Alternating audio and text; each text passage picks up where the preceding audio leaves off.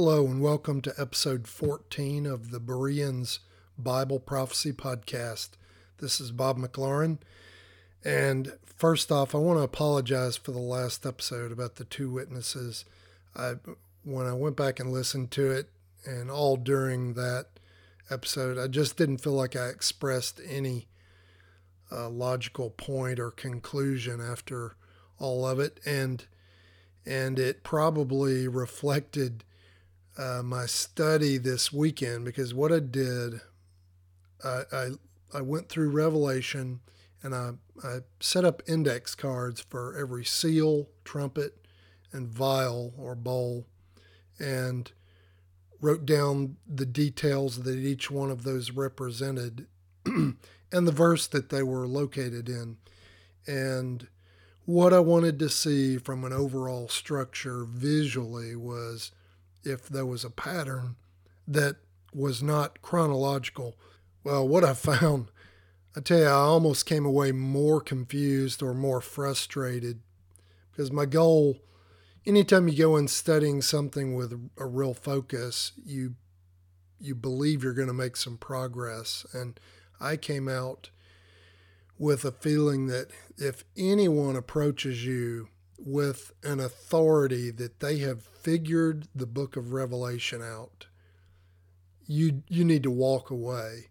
Now, there are certain things that are clear enough, but the overall scope and order and things, I just don't see how anybody who is honest with themselves, who treats every single verse with the same weight as the next one, and doesn't have an agenda to prove, can walk away and say, yep, I've got that figured out. Because what I wanted to know was I spent so much time in the last episode talking about earthquakes, and how essentially the point I should have made was, is it possible that those three earthquakes that are mentioned, and maybe four, are the same earthquake? And are they the sixth seal? And is it possible that the witnesses are resurrected at the sixth seal, killed and resurrected, along with all the other saints? That's what took me about 30 minutes of rambling in the last episode to get to. And I just wanted to see visually, did it make any sense? And let me tell you, when you lay that out in front of you, yes, the seals, trumpets, and vials do have a pattern to them that look like they would overlay, and they certainly end together. The sixth seal and seventh seal have an earthquake, the seventh trumpet, and the seventh vial. They all have major earthquakes. And in some cases it states, every island and mountain would fled away, things like that. So I tried to stress the point, could that happen more than once? I don't think it could. So here's what I came up with, is I left Revelation seeing that it looks like that is three patterns talking about the same thing, or at least the seals have the overview, and the trumpet and vial provide the detail or the meat on the bone, and are a subset, possibly a parallel subset of the seals, which would not mean that all three, and 21 in all of those events, would be consecutive or sequential. However, let me state that I believe it's Revelation 8:2, where it just ends the seventh seal, and then one of the next verses it says, and then I saw the seven trumpets, or seven angels, prepared with their trumpets. It sure does look consecutive or sequential there. So I don't know where to go with it, other than in my heart, it sure does look like this is all one story and not three stories, one after the other. But there are connections between them that make it look sequential or consecutive, if I'm making myself clear there. In any case, I mean, it could be said, oh, the seals are consecutive and the trumpets and vials are parallel, but then you've got, I believe, trumpet number 2 is a third of the sea is turned to blood, and then vial number 2 is the rest of it is turned to blood, or the whole sea, or all the seas were turned to blood. So there's definitely a progression, even though they're all very similar. So until we have more light, I just don't know how we get anywhere with it. Something comes out of God reveals something to someone out of the Old Testament that might reveal some type of pattern that we haven't seen before. You know what I'm trying to say? A shadow that's been reflected in a prior history that we would expect to see repeated in the future. I continue to grind on this stuff, but I felt like I didn't make any progress other than in my head, I always had this picture that the witnesses were, resurrected at the midpoint of the 70th week. And if that's the case, and I think I said this in 13, their resurrection is the second woe, and that would push it much deeper. At least it feels like it ought to be much deeper into the 70th week than I was allowing for time there. So that really shocked me. And what it did was show me the urgency or the speed in which all of these things would come down if they are all unique single events and not three ways of looking at the same storyline. Again, if I'm making myself clear, because their death and resurrection has to occur after the fifth trumpet, and out of 21 events, that's halfway through 12 events out of 21, or over half. So anyway, that was one of the points I came across. And also, when you really digest the whole picture at once, one of the things that really jumped out at me was when you see things like all rivers and seas are blood, turn to blood, and if you take these things piecemeal, it's very easy to miss how heavy those things are. And you just start putting them together, trying to fit this puzzle together and figure this picture out. And it may look good from a distance, but when you really think about it, if all rivers and seas are blood, and then you've got this whole story of Armageddon and potentially a year or two after it, it just doesn't work. I don't see how it could work, because if there was no water, how long are you going to last? Just sitting at home. Much more going out onto the battlefield and taking place and take all the armies, that are left, taking place in this massive warfare, and all the logistics that it takes to move an army and feed it and clothe it and all that. And, they're going to consume much more water than they would need food. And food is much easier to move than water in mass quantities. You can't compress water. Can't dehydrate water. You can dehydrate everything down to dust and rehydrate it when you eat, but you can't do that with water. You got to be able to drink something, and that's why I think the duration of these vials have to be extremely tight and fast. And I mean, how long does an army last? A week? 2 weeks?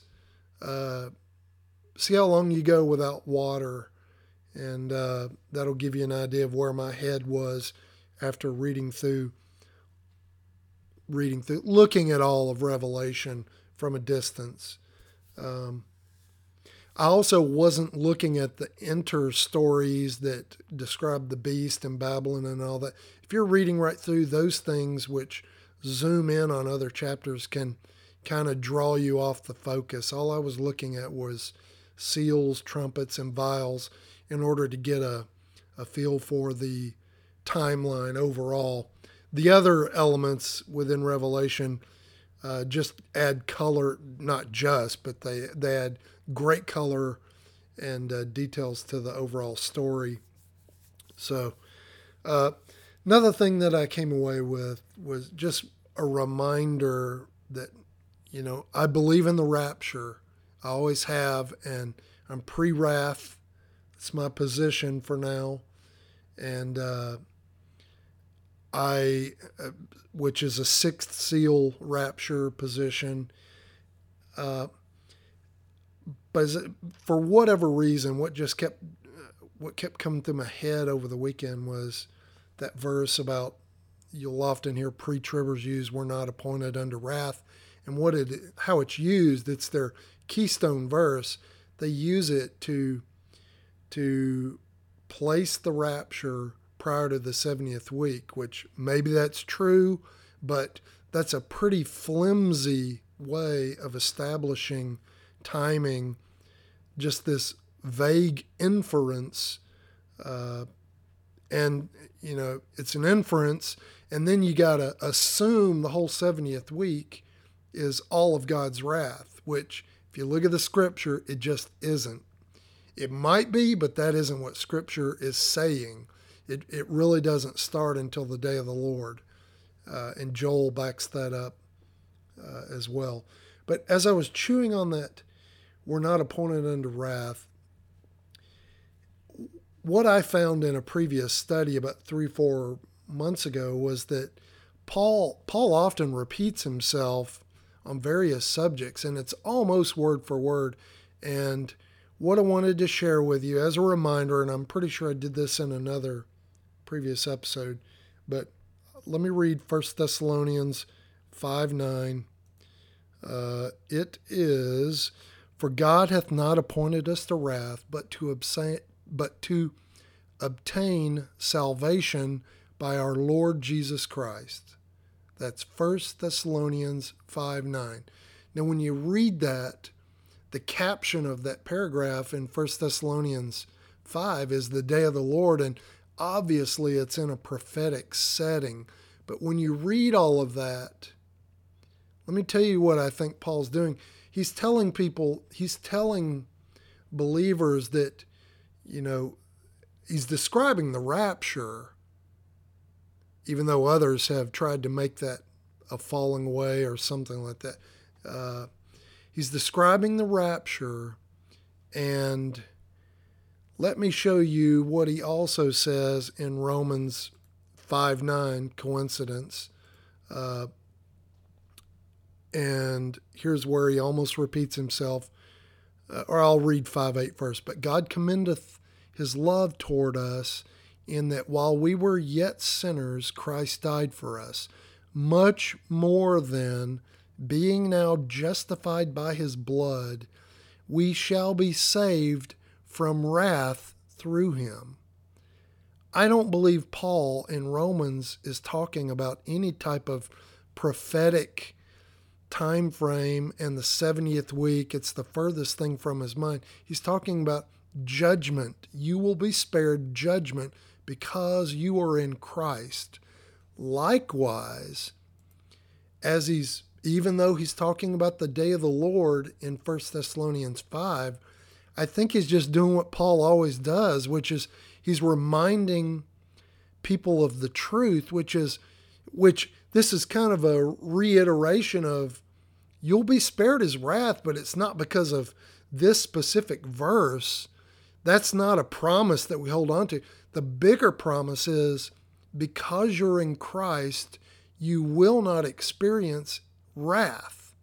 So I know it's a minute point there. Maybe I'm being a stickler unnecessarily there, but I don't think that verse needs or can be used to say we're not going to be in the 70th week at all.